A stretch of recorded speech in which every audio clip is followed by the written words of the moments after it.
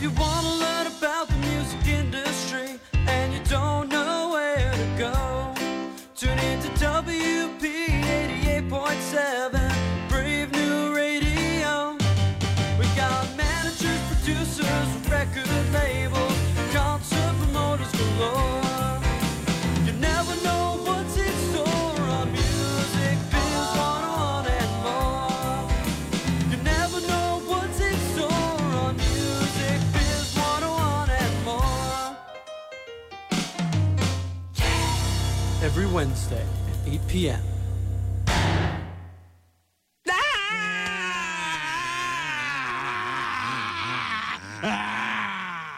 Music Biz 101 and more on Brave New Radio. Yes. This is a very special show for us tonight, isn't it, Dr. Esteban Marconi? It certainly is, and that's my co-host, Professor David Kirk Philp. Who is I and me, and we're here Music Biz 101 and more every Wednesday night, live at 8 p.m. on the East Coast, 5 p.m. on the West Coast. Correct. What time is it in Hawaii? Oh, gosh. An unknown time that doesn't need to... We have no listeners in Hawaii. They stopped. There have been a number of lawsuits with our Hawaiian affiliates, and we should not get into them because of certain gag orders. Yes, I don't know what time it is in Hawaii. I think they're 6 hours behind. Could be. So, yeah. Now, the funny thing is we're acting like this is a Wednesday night at 8 p.m., but what is this? Isn't? No, in reality, don't tell the listeners. It's really 9:31 in the a.m. on a Wednesday morning. I'm exhausted. I know, I'm very sleepy. We're actually doing this. This is our first bet-in show. we're all of us are spooning together, including Ashley Veltner. And this is completely inappropriate with the student engineer. Ashley, thank you for the spooning. Really appreciate it. And this is our great show. We're going to have an excellent guest. We assume it'll be an excellent show, an excellent guest. We won't know until it's over. Roger McGuinn, formerly the lead dude from the Byrds with a Y. From the Byrds. A prolific songwriter, great musician, banjo, 12-string guitar, just an all-around perfect musician for the sound that he sort of invented, a combination of sitar and guitar, and as he said many times, incorporating some feelings from even John Coltrane. Yeah, exactly. So one of the most influential guitarists in the rock and roll era that to this generation, nobody knows probably who is. They might know some of the songs.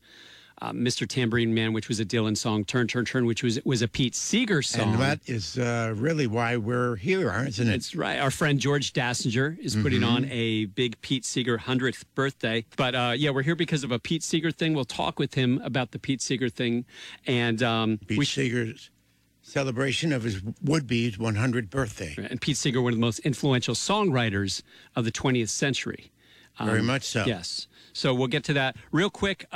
For you, those of you who are actually listening, go to our website, musicbiz101wp.com. Sign up for that weekly newsletter, because then every week we'll send you a newsletter. Follow us on Instagram, the Twitter, the Facebook, at musicbiz101wp. And then we are on iTunes, SoundCloud, the Spotify with our fantastic podcast. We want to give thanks to the folks at Van Dyne Bruno Inc. and White Hat Management, with artists like Dave Matthews, Three Doors Down, St. Vincent, and Kiss. There's only one place to go for your band's business management. Go to VB-CPA.com when you're ready. And we want to give thanks to Christine They, a wealth manager and the president of They Wealth Management. Christine has helped many of our professionals at William Patterson manage their investments and plan out for their retirement. If you're looking for some guidance on how to plan out for a rock and roll Hall of Famer, just called me on my cell phone. That sounds like the start of a song. Great. Rock and roll, what I call rock and roll Hall of Famer. Call me on my cell phone and talked about Christine Oive, Wealth Management. So anyway, she does great things. Give Christine Oive a call at 732-455-1510. Email her, Christine at theywealth.com for advisement. Take the last oil off for savings. You're honestly, you should do that. Managing Your Band 6th edition, it is out. You should know about it, and it's available if you cared at Amazon, Barnes & Noble, but only if you cared to care. You might care. We are one of the best was one of your best students ever, but we are one of the best music business programs in the United States of America. That is correct. Who said that? Billboard magazine said so. Second year in a row. third of the last 5, I believe. And this is year 5 of our show. This will be episode 200 and something. And we're at this point now, we're waiting for Roger McGuinn. So Roger McGuinn. He has a rotary phone. A frustrated Rock and Roll Hall of Famer just called me on my cell phone. 3 times now. This is his 3rd time trying to call in. These things happen. So hopefully it goes through. Roger, can you hear us? Yes, I hear you. There we go. This is Dave. So thank you very much for. Yes, thank you. Finally got you through. So I'm Professor David Kirk Philp, and then we're here with Dr. Steve Marconi. Yes, that's me. And we're happy to have you on Music Biz 101 and more. Nice to be here. So you invented the radio, Mr. Dr. Marconi. I only wish if the name was spelled with an I at the end, but I have an E at the end. Oh, We're guessing somebody never dotted the I somewhere. So anyway, Roger, I have 2 times that I've met you. I was an opening act for you one time in the early 70s. I was on Epic Records in a group called Jam Factory. We opened for the Byrds. It was one of our highlights. Where was that? It was someplace upstate New York. Maybe some college in Rochester or something. And then after we used to work a lot of the like Sunny and different New York colleges. Right. And after the band broke up, about 1973 plus, I wound up running a program about the music business at Syracuse University. And at that time at Syracuse University, one of the alums on our guest lecture series brought up a series of different, each Friday brought up a different person. And you were a guest between 1973 and maybe 77, 78. And let me jog your memory because I was telling Professor Dave here about it. And you came to the lecture. It was in an auditorium, about 500-700 students, and you had this suitcase with you. And everybody was looking. Briefcase telephone. That's right. You had your briefcase telephone, and you just made the day. You opened up that suitcase, and there was this huge, heavy thing in there, and actually you made a call and connected with someone, and we all went bananas. Well, it was a briefcase, not a suitcase. Oh. Just a regular briefcase, but inside was a 25-watt transceiver, 2-way radio, VHF frequencies in the 150 megahertz band, 152 megahertz. And I used to use it on airplanes. I'd ask the flight attendant, there were stewardesses back then, to talk to the captain and ask him if I could make a phone call. And she'd go up there and say, there's this guy back there who wants to make a phone call on his briefcase telephone. And the captain would say, okay, yeah, sure. So she'd come back and say, yeah, the captain said it's fine. And so it was 25 watts. Now, I got to tell you, cell phones are less than half, they're about half a watt. Right. So this thing is 50 times more powerful than a cell phone. And the captain let me use it, and it didn't do any damage to the plane. Isn't that funny? Yeah, that's great. Interesting, huh? Yeah. So were you curious, or were you always sort of on the front end of technology? Well, my grandfather was an engineer in Chicago, and he took me to the Museum of Science and Industry every Sunday. And so I got sort of an engineering background, at an early age. So I've been into gadgets all my life. So you must have been extremely excited. How did you get a hand on that phone? Well, I was, let's see, how did I can't remember. I was dealing with this company. I was having something repaired, and they said, we could make you a phone. We could take a boat radio, like a marine radio, and change the frequencies to the telephone frequencies and put it in a briefcase for you and put a battery pack in, and you could make phone calls on that. So I said, yeah, and they built that for me. And then then another company called, I forget what it's called, but they made one like from the factory where it was really, a dedicated mobile telephone in a briefcase. And it had like 10 D-cell rechargeable batteries and a little strip antenna in the lid of the briefcase, and that you could plug it into an external antenna. So it was a manufactured thing. They made it kind of for the government, I think, for like government officials to be mobile. Now, was there a service charged for any network? It was a regular telephone company. The Bell Telephone Company had a mobile service. It's the same thing as a car phone, but it was in a briefcase. Very interesting. Okay, so did that give you, I'm trying to not put words in your mouth, but sort of the foundation for going 12-string and experimenting with sounds and putting compressors on, and you talk about different sounds that you got in the early recordings and sitar-like sounds and so on and so forth. Was this sort of the foundation? I've always been into technology. The briefcase telephone was not the foundation of my experimentation. I started doing that before I got the telephone. That was why I got the telephone, because because I was going to a radio store, to get something repaired. I forget what it was.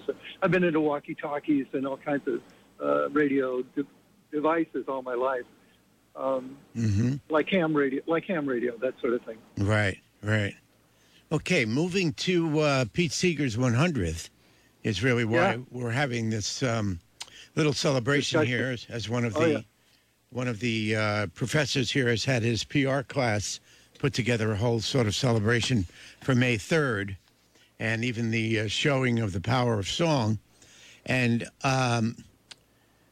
what was I know, of course, you had some association with Pete Seeger. Were you able to get close to him in terms of, personal conversations and so on? Yeah, I've been to his house a couple of times. I recorded him on an album I did back in 2002 called Treasures from the Folk Den, and we drove up the hill to his house in Beacon, New York, and recorded him and me playing a couple of songs, and it ended up on a Grammy-nominated album called Treasures from the Folk Den.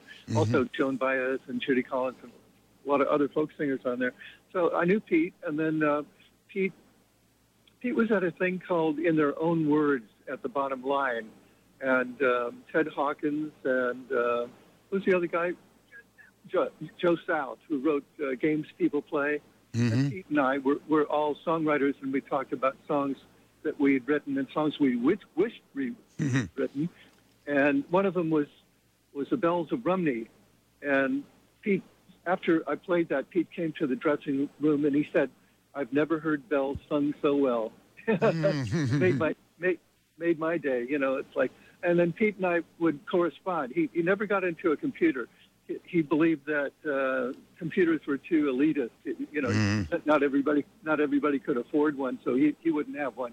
But he used to write me in longhand on legal pad and send me letters and stuff. We wrote back and forth. I got a bunch of postcards from him and so on. And he read a book I was working on and he said he liked it. And I read his book and then he told me, he sent me a letter telling me that he changed his arrangement of Turn, Turn, Turn to be more like the Byrds arrangement because he liked it. He liked it, and he thought, well, that's the one everybody knows, so I might as well make it like that. Right. So he wrote it out like my arrangement, basically, of Turn, Turn, Turn. Right. And that was a big thrill. And then I got to be at his 90th birthday party at Madison Square Garden, and that was great. So, and we talk on the telephone. He wasn't against the telephone. Everybody has one. But he was always trying to steer me into his political belief, which is separate from mine, but that's okay. Right. I loved his music. and I loved the guy. He was great. Did you find that he was sort of, was he trusting in a lot of people, or was he sort of standoffish until no. he figured you out? No, he was very warm. He was very warm and friendly.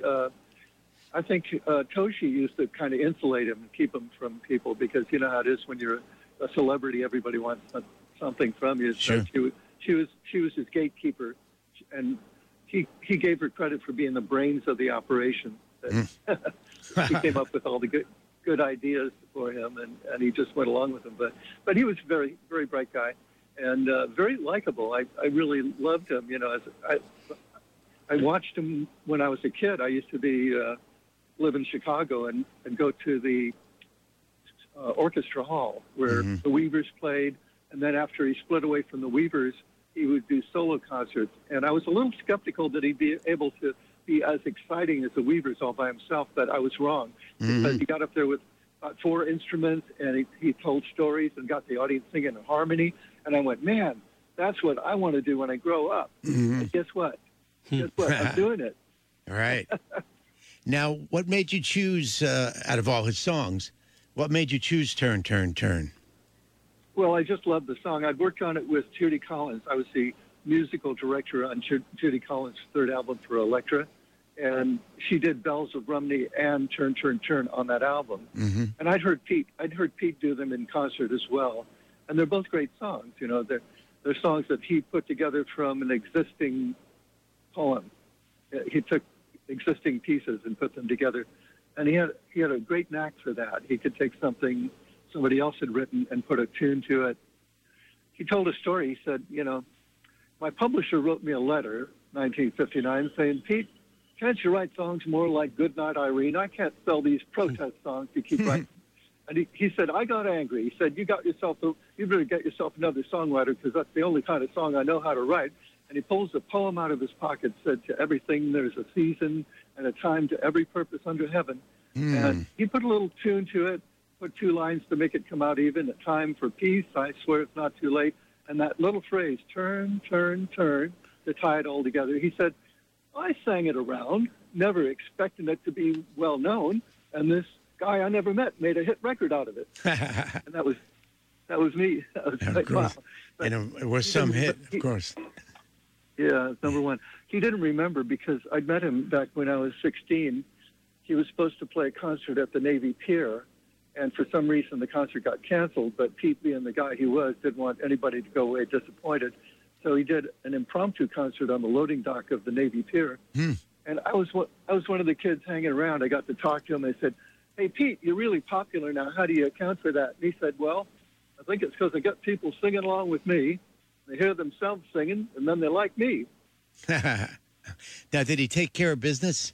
I mean, was his copyrights and publishing and in order? Well, no, because of his political. Well, I think he did. He had Harold Leventhal to do that, I think, and then Toshi was kind of a business manager as well. But he was of the belief that people should be distributing the wealth to people who really wrote the songs, and he was for. He was against the idea that you could take a public domain song and get royalties on it. He thought if somebody in Africa had written a song like Kumbaya, they should be getting royalties for it. So that never happened. But I think there is a society for distribution of royalties. I haven't checked it out, but he was involved in something like that. And he was very charitable. One time he was playing in Florida, and I think he was getting, thousands of dollars for his performance. And he got, back in those days, he got it in cash. So he had all this money, and he bumped into a down-and-out folk singer that he knew, and he just gave him all the money. He kept enough to get home on. That was it. Wow, that's some story. Yeah. So he must have, upstairs now, he must be excited that, was it We Shall Overcome? What just became public domain? I can't remember which one of those anthems. Yeah. That he certainly was associated with. You bring up a nice. He was. You bring up a nice point, though, when you were talking about. He pulled out this piece of paper from his pocket, and there was this great, actually poetic, couple of lines.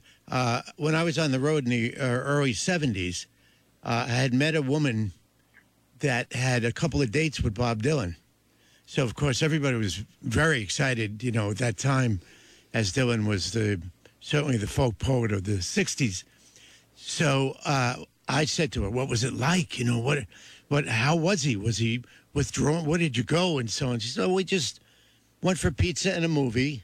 And, he talked, and it was just like a regular date. But every once in a while, he had a little, like a golf pencil and a piece of paper in his pocket. And he wouldn't say anything, but he would just take it out, and he would write something, even while we were talking.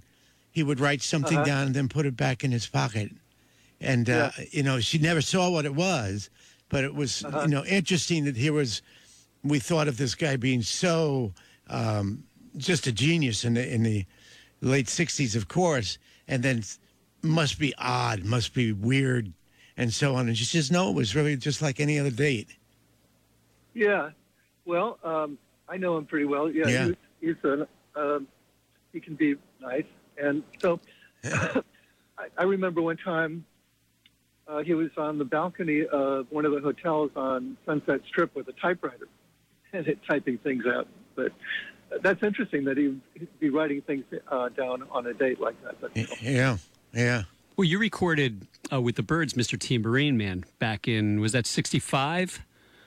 Around yes, that. It was. Yeah, around the time. And one thing I read was that he was he in the studio, or he heard it before it was released and gave his seal of approval and really liked it? Yeah, he came to a rehearsal studio, he and Bobby Newirth, and we played it for him, and they said, wow, you can dance to it. Yeah. It's interesting, too, that I'm thinking out loud here, that the Byrds, with their sound, because as soon as the Byrds came on the radio, you knew it was the Byrds. And I'm sure much of it was your arranging and so on. But they almost created a sound brand that was theirs. And, that wasn't easy to do, especially in those days. But I think it was really your influence with both the 12-string and your arranging abilities.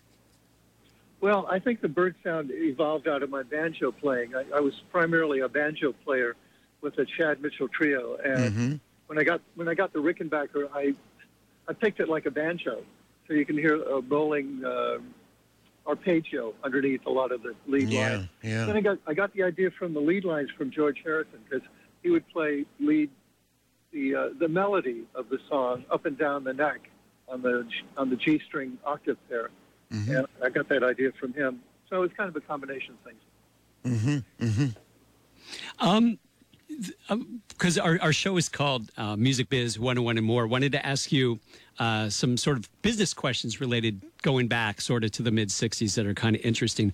We had Carl Palmer on the show about almost 2 years ago from Emerson, Lake and Palmer, their drummer. And it was interesting because when Carl got on the show, right before, he said, I don't really want to do this interview, but I'll do it, but only if you ask me questions that we can't find on Google. If you can Google the questions, I'm going to just stop the interview and walk out and leave. So we're going to hopefully go anti-Google on you in honor of Pete Seeger. How about that? In honor of Pete Seeger and his...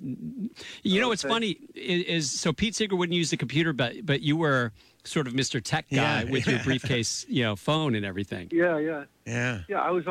I was always trying to get Pete to get email, but he would never. He said he would. He said his grandchildren were going to teach him how to do it, but he never did. And it would have made it nicer because I could have talked to him more. But go ahead, ask me questions you can't get the answer to from Google. Okay.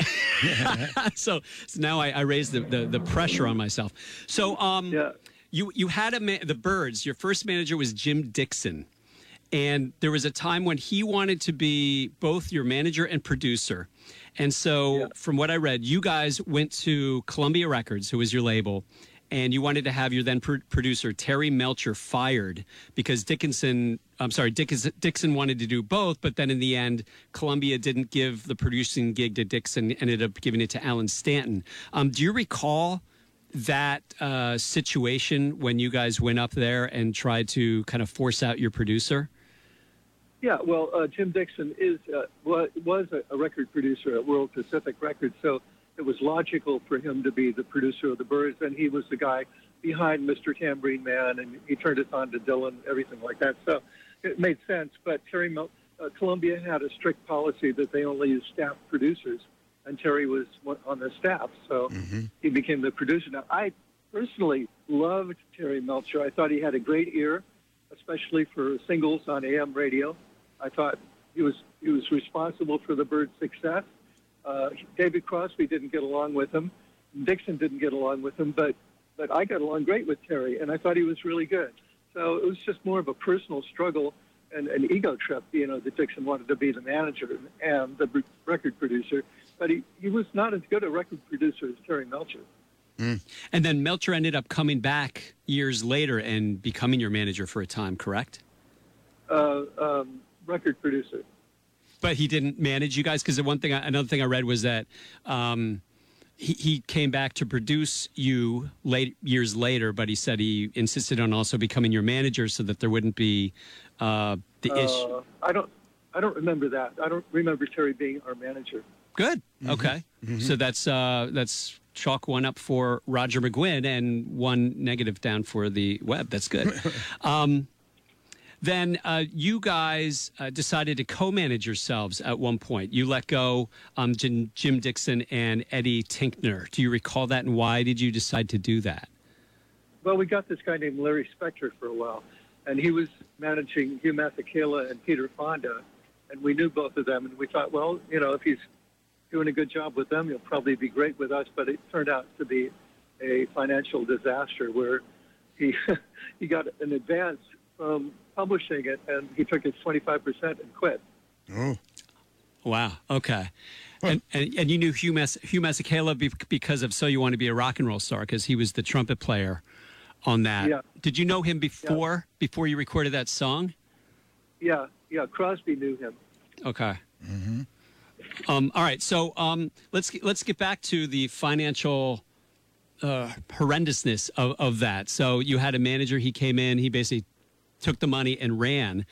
How were you guys at that point? Were you guys, because this is still early rock and roll, so was it still the Wild West in terms of how managers and artists were between each other with deals and between each other, and how much money, who was getting what and all that?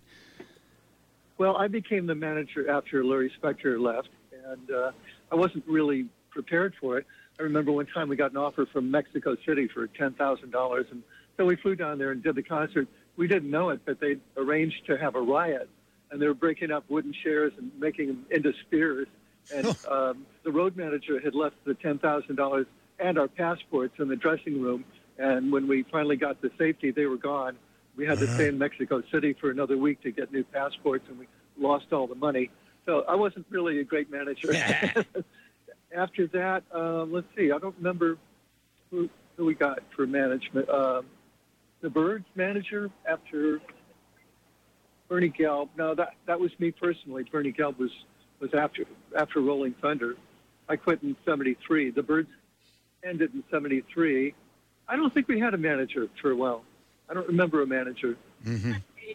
Huh?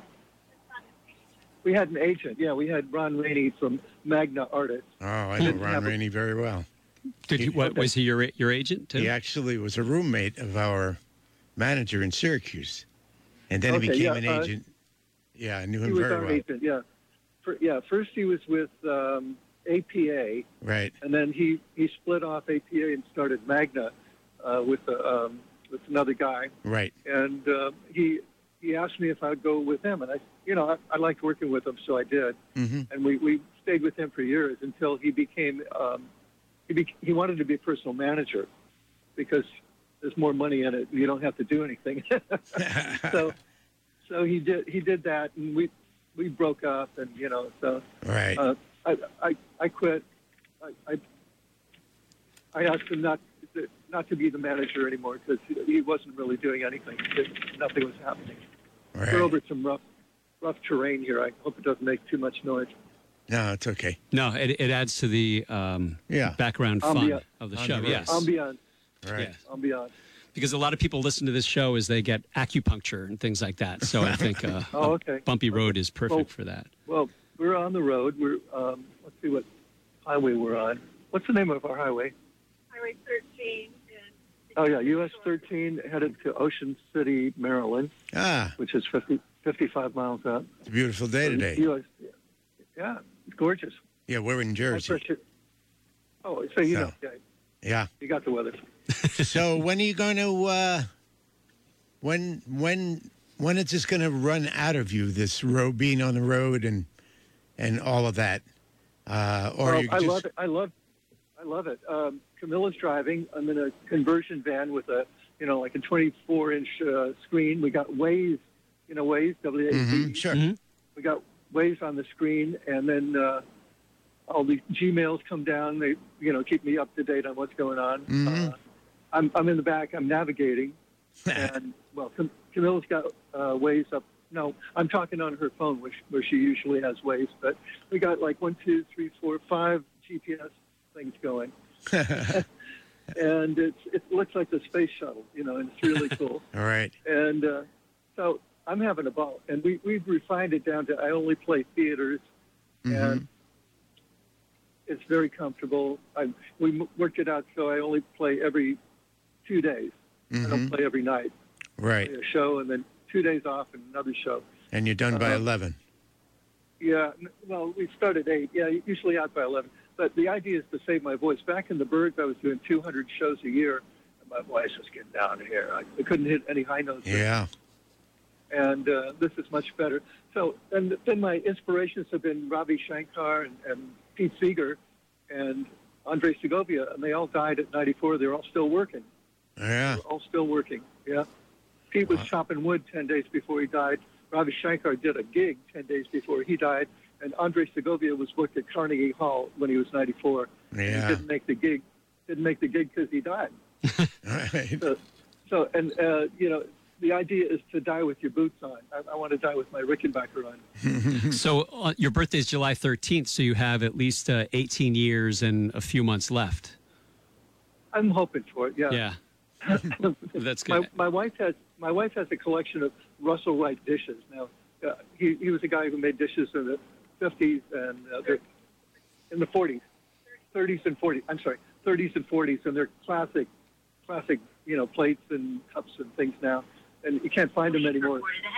The police are reported ahead. So Right. she was opening a drawer and she had all these dishes, and she's going, "Oh God, what am I going to do with all these dishes?" And she got in her spirit, well, you got 30 more years to play with them. 30 more years to play with them. This is a going thing when we talk about what we're going to do. We say, well, we got 30 more years to play with it. Right. That's very good. Do you bring the dishes with you on stage? No, we leave the dishes home. Oh, okay. We bring some dishes with us not on stage, but Right. we have some stuff on the road. We got glasses and things, so you can have a little picnic. Right. That's kind of cool. Now, do people recognize you? Yeah, they recognize me if I have my hat on. Ah. As soon as I take my hat off, they don't know me. I was at the Songwriters Hall of Fame when I inducted Tom Petty a couple of years ago. It's 2016, and Lionel Richie, who's never seen me in person, got off the elevator. He was about 50 feet away, and he pointed to me and said, "I know who you are because I had my hat on." Mm-hmm. And he's probably seen it on PBS or something. But Right. I got to tell you a funny story. There was this place in Pennsylvania I was playing, and the stage was adjacent to the dressing room, and I worked the show with my hat on, and then I went to the dressing room, took it off, and I was putting my guitar away. And this lady, she had to jump on stage to get to the dressing room. She came into the dressing room, and she looked at me and said, "Where is he?" I pointed to the door, and she said, "Oh, he's left already. What are you, the guitar tech?" And I kind of nodded. Right, sure. Why not go along with it? Yeah. Because I didn't have my hat on. Right. So is your writing style or your process, is it one of a routine, or is it just an inspiration that you get and then you go with it? Or, I mean, for writing for so many years. It varies from song to song. The most frequent approach is to get a series of chords, play them over and over again, and hum a melody over that, and then put lyrics over the melody. So it's like a three-phase operation where you construct a song from chords, melody, and lyrics. Mm-hmm. Mm-hmm. And your ideas will come just from whatever, from getting the news. Once you get the once you get the tune, every good songwriter I've ever talked to says they get it from outer space. It comes from somewhere outside of them. Right. And then just getting back to who is booking the shows that you do these days? Skyline Online. Skyline is a big agency, and is it Bruce Houghton? Bruce Houghton, yeah. Oh, okay. He runs hypebot.com. Mm-hmm. Mm-hmm. Yes, he does, yeah. And his ex-wife, Andrea, is our personal agent. Oh, that's interesting. So he stayed in business with his ex-wife. Right. Wow. That's fortunate. That saved a few dollars, I'm sure. Good for that. But so, and you mentioned you go every couple days. So how many shows a year do you try and do? Well, I don't want to do more than 50, and I don't really stop people from, what we do is just pick and choose the good ones, the nice theaters. They got to be a nice theater, and that cuts it down right there. I'm not playing the Indian casinos or the festivals or the clubs so that cuts like 75% of the offers down. So I just play, I'm happy playing a couple of shows a week, whatever. What are some of your favorite theaters that you like playing around the country? There's one called I think it's called the Hanover Theater in Massachusetts. It's just gorgeous. And, let's see, I played, I'm going to be playing the Colonial Theater in Pennsylvania on the 25th, tomorrow. And that's where they shot the movie The Blob with McGuinn. So I like that theater. That's a great one. And my wife is always waiting for the Blob to come through the air vent. All right. So now when you travel, you do basically solo acts? What I do is a one-man play. I tell stories. I set up the songs with stories, and it's scripted. Like Springsteen's show to a degree. Yeah, I was doing it before that, though. I was going to say you probably came first. All right. Yeah. So you use the sound system that's in the hall? Yeah, we do. We don't carry sound or lights or anything. I just carry guitars and some gear. That's pretty cool. I've recently read a couple books about David Geffen, and I know you guys were on Asylum for a Byrds reunion back around 72, 73. What do you recall about that era and being in this? Did you spill some of the plates? It's in the men's room. Are you there? What plates are you talking about? So what do you recall about David Geffen back in the Asylum days? I didn't really get to know David Geffen. I met him.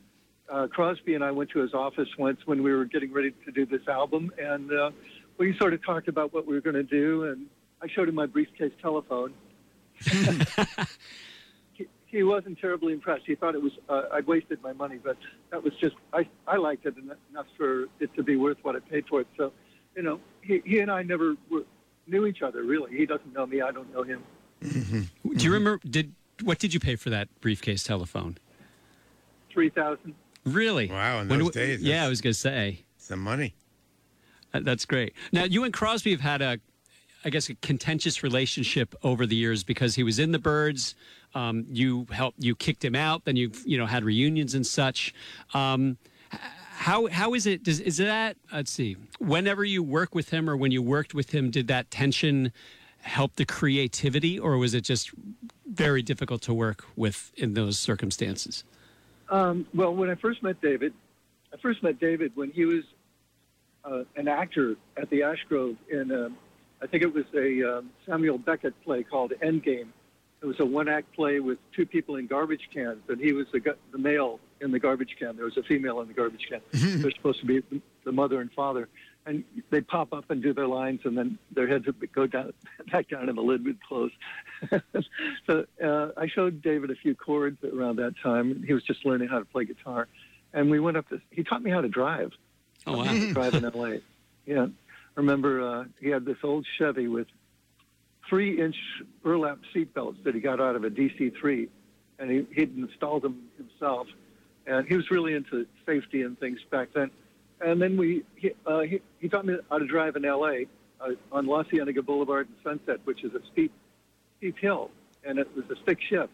So I had never done that before, so I had to balance the clutch and the brake and the stick shift and get it back into first and not hit the car behind me and get around the corner, which I was able to do. That it was sort of a cruel sense of humor for him to take me up there to teach me how to drive. But he took me up to Santa Barbara, and we hung out for a while. And then I didn't see him again for another 4 years. And then he popped into the Troubadour when Gene Clark and I were writing songs. And we decided to get together and do some stuff. And he was very friendly at first, so we got along fine. We even wrote songs together.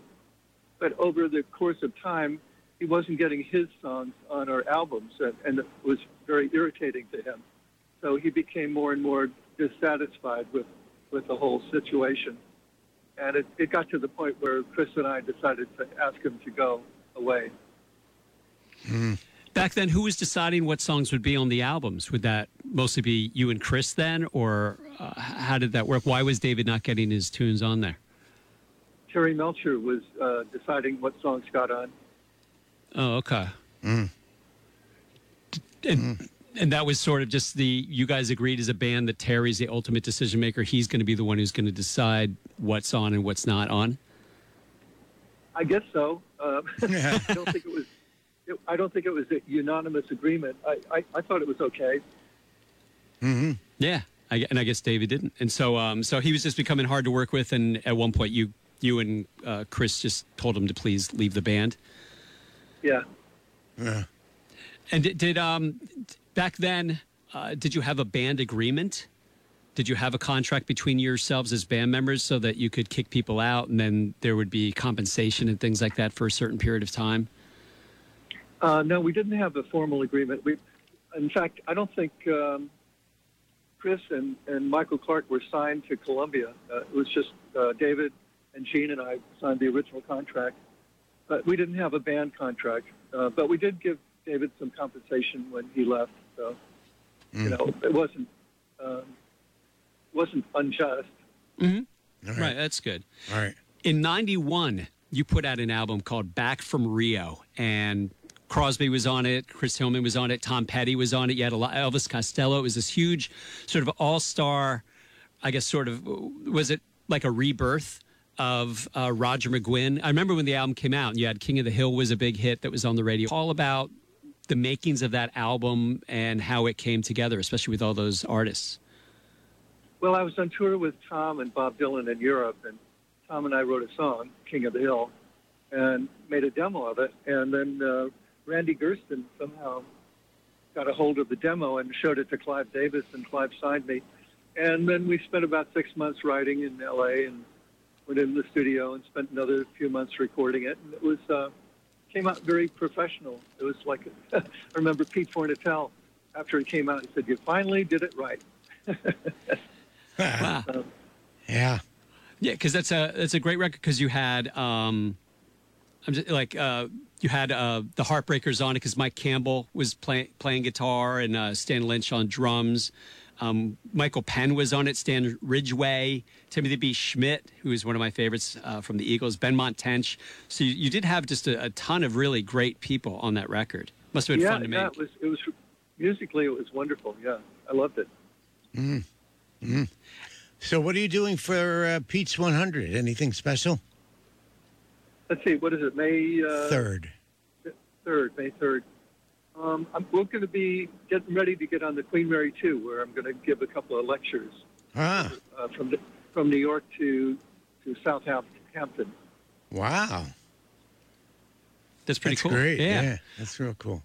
So let's talk about you're an artist who's in his 70s, and you've had a great career because you've obviously had ups and downs, but some great successes, and you've been able to survive as an artist and still be able to do it. How have you? What do you? I guess attest to your longevity, and do you just perform these days? Do you still record? You know, what you just mentioned, you give talks. What are all the different things that you do to bring in revenue? Well, touring is one of them, but we get some royalties and we get other stuff. And I do write songs. The new songs on my most recent CD called Sweet Memories, and that's available on Amazon and McGuinn.com. And we sell them at venues. And we call it a cottage industry. We started our own label about 15 or so years ago. And Camilla was looking at the books and saying, wow, the cottage industry paid for the cottage. Yeah. Yeah, good. Is your music on streaming services, especially, the stuff from your own album? I'm sorry, from your own label? Some of it is and some of it isn't. We don't think streaming services pay very well, so we get better revenue selling the physical CDs. And fortunately, the people who come to my concerts still play CDs. They're not into Spotify and so on. That totally makes sense. We had a discussion with the COO of Concord Music last week. Barrows. And suddenly, what? Barrows. What? Barrows. Burroughs? But that wasn't him. Who That's was his our name. guest last week? Him. Glenn Barrows. Oh, Barros. There we go. Okay. So we had, all right. So you're enjoying this part of the show. Yeah. So we had Glenn Barrows, who's the COO of Concord Music on last night. And a lot of his artists who were on, the Rounder label and other labels, of which would be a label like you would fit probably. He mentioned, while they support streaming, a lot of the artists and a lot of the fans of that style of music, we'll call it AAA or Americana or what have you. Like you just said, there's still a big audience out there who's still buying physical product. It is not all streaming, even though streaming gets all the press these days. Yeah. Well, we're trying to, get streaming to pay a little better. I think Randall Wixon is involved in that, and I think Flo and Eddie, remember the right the Turtles from guys? the Turtles. Right. Turtles guys had some litigation going, and right now it's not fair. And we prefer to just have physical things to sell. But there is some streaming. We signed up with the Orchard a while back, and there's some stuff available for streaming, and some of it isn't. Some stuff shows up on iTunes and different outlets. We had a guest on not too long ago who was the manager of King Crimson for a while. And he spoke similarly to what you're saying, that it made sense to hold back that catalog from streaming services because it was still paying. They were still, obviously you get a lot more revenue from physical product than from a stream. And he was saying, hold it back. And it's interesting because it was just released about 2 weeks ago, or their current manager said in July, we're going to start coming out with the King Crimson catalog on streaming services because at least for King Crimson, the physical has, I don't want to say dried up, but is lowered, is diminished to the point where they need to support streaming for that particular artist. Well, if that ever happens, we'll probably deal with that. But right now, it's a better deal to sell the physical product. Yeah. And it's fun to make. We make them, we send them off to Oasis, and they print them up, and we sell them. And they sell on Amazon. You got worldwide distribution. And there's a thing called... what's that Shepherdsville, Kentucky thing? It's a one-stop in Shepherdsville, Kentucky. It buys from CD Baby, and they sell them in stores. So, we have brick and mortar as well. Yeah, so it makes sense at this stage in your career. Why would you need a major label? You have all these services, and you have your agent, so you don't need them. The ratio of plays to pay with Spotify is ridiculous. I was looking at some statistic. I think I put it on Twitter. I'm not sure the exact numbers now, but it was like hundreds of thousands of plays, and you get like $9. Yeah, it just doesn't make sense. And what about vinyl? Do you put out for new releases? Do you put out vinyl? Well, because we tour the way we do, we don't want to carry vinyl. So we don't really carry. We don't do vinyl because it's too heavy. That makes sense. So in your space shuttle in which you are in right now, so you have the CDs. What other merch do you sell at your shows? That's it. We don't sell T-shirts. We're thinking about maybe hats. What about cowboy hats, like what you wear? Well, it's not a cowboy hat. It's a fedora, more like the 40s gangster movies. Oh, okay. All right, that would be good. And you put a big, huge Roger McGuinn all across the whole thing. Yeah, maybe on the back or something. And sign them personally. Well, it's hard to sign hats. It takes a long time. The Sharpie doesn't want to go with the grain. It's like... Right. Build a new Sharpie, I guess. So let's see. Finally, just in terms of... because we talked about streaming and that. Last point is, do you get more revenue from your performance rights organization these days or from your publisher from the sale of all the past back catalog? I think publishing pays more than performance, right, at this point, unless we play Europe, where they really have a good setup. They pay a lot. Interesting. Interesting. So, okay. So, any final thoughts about Pete Seeger? Well, he was a mentor. He was an inspiration. He was what I wanted to do when I grew up, and now I'm doing it. I've got four instruments on stage. I'm telling stories and getting people to sing along. So he was my role model, really. Oh, that's great. Right. I do have one final business question for you. I'm sorry about this.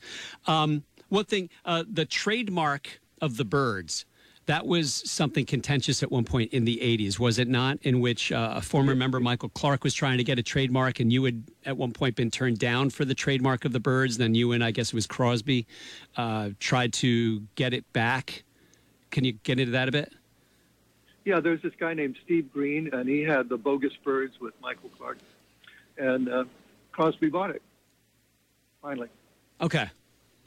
So he was able to, it's interesting. Nobody had tried to trademark, going back to 64, nobody had tried to trademark the band name, the Byrds, or been successful. Yeah. Well, it's all done now. Yeah. That's for sure. Yeah. All right. Well, our interview is just about all done now as well. Yep. Okay. It's a pleasure. Fun talking to you guys. I don't know if you could Google that stuff or not, but if you can, then that's our fault, not your fault. and if you can, you've been very gracious to just be Google for us. I would never tell anybody I'm going to walk out if it's on Google. It's funny, and he was quite a guy, Carl Palmer. Yeah, he had a lot of coffee before that interview. Yeah, I think. Yeah, very very energetic. So okay. Well, this has been great. Thank you so much. Thank Camilla for driving. Helping thank put you, this Camilla. together. Those things. Thank you. Oh, I can wait a minute. I can put you on. Okay. Thank you. Goodbye. Bye. Thanks. Okay. Bye. Bye. All right. Bye. So that was Rock and Roll Hall of Famer. Yes, it Roger was. It was McGuinn. very interesting. That was pretty Not interesting. a walk in time, but it was very interesting. Yeah. There's some things that he had a couple interesting things. I think these are hard to do, Ashley, some of these interviews, because you're in the moment, you're trying to find the next thing to say, and then you come up, or, the next question to ask, and then you really hope sometimes that you get a lengthy answer. And Yeah, that he sometimes, elaborates. Yeah, and sometimes you do, and sometimes you don't. And if you don't, I go, no. Yeah. Yeah. Okay. We've had a couple like that. He was pretty, I keep wanting to call him Jim. Roger was actually pretty good. Yeah. We had an interview with Ken Mansfield that you can listen to the podcast, wrote a book about the Roof. Concert of the Beatles. And that show began with yeses and nos. Yeah. And we finally loosened him up. I think Ashley got him drunk.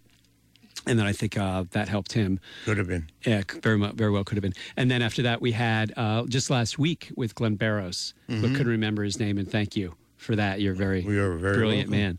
And that began like that as well. And then it kind of loosened up. So yeah. But this has been really great. So we hope our listeners enjoyed our interview with Roger McGuinn, Rock and Roll Hall of Famer Roger McGuinn. I hope some people who don't know anything about the Byrds goes Google. Yeah, go Google, YouTube. I would assume the Byrds catalog. My Spotify is acting up, so I can't get on. I would assume the Byrds catalog is all available on Spotify, all that stuff. Yes. So look up Dad. So You Want to Be a Rock and Roll Star, Turn, Turn, Turn. 8 Miles High was a groundbreaking song. Mr. Tambourine Man, written by Dylan.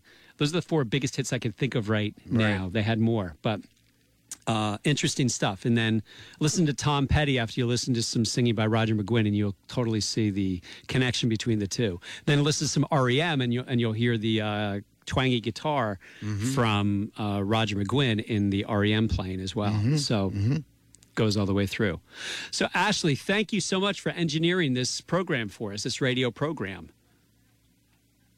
Appreciate it. She was supposed to say. In her radio voice, she nodded. Yeah, she really speaks well when it comes to radio, and we appreciate her wordiness. At times, she's a little bit too verbose, and it kind of takes the spotlight away from Dr. Esteban Marconi and myself. Right. And then, Dr. Esteban, thank you for thank you all you too, brought on. Professor David Kirkfield. You started this very well with your memories of opening for the Byrds way back then. Then I did meet him. Yes.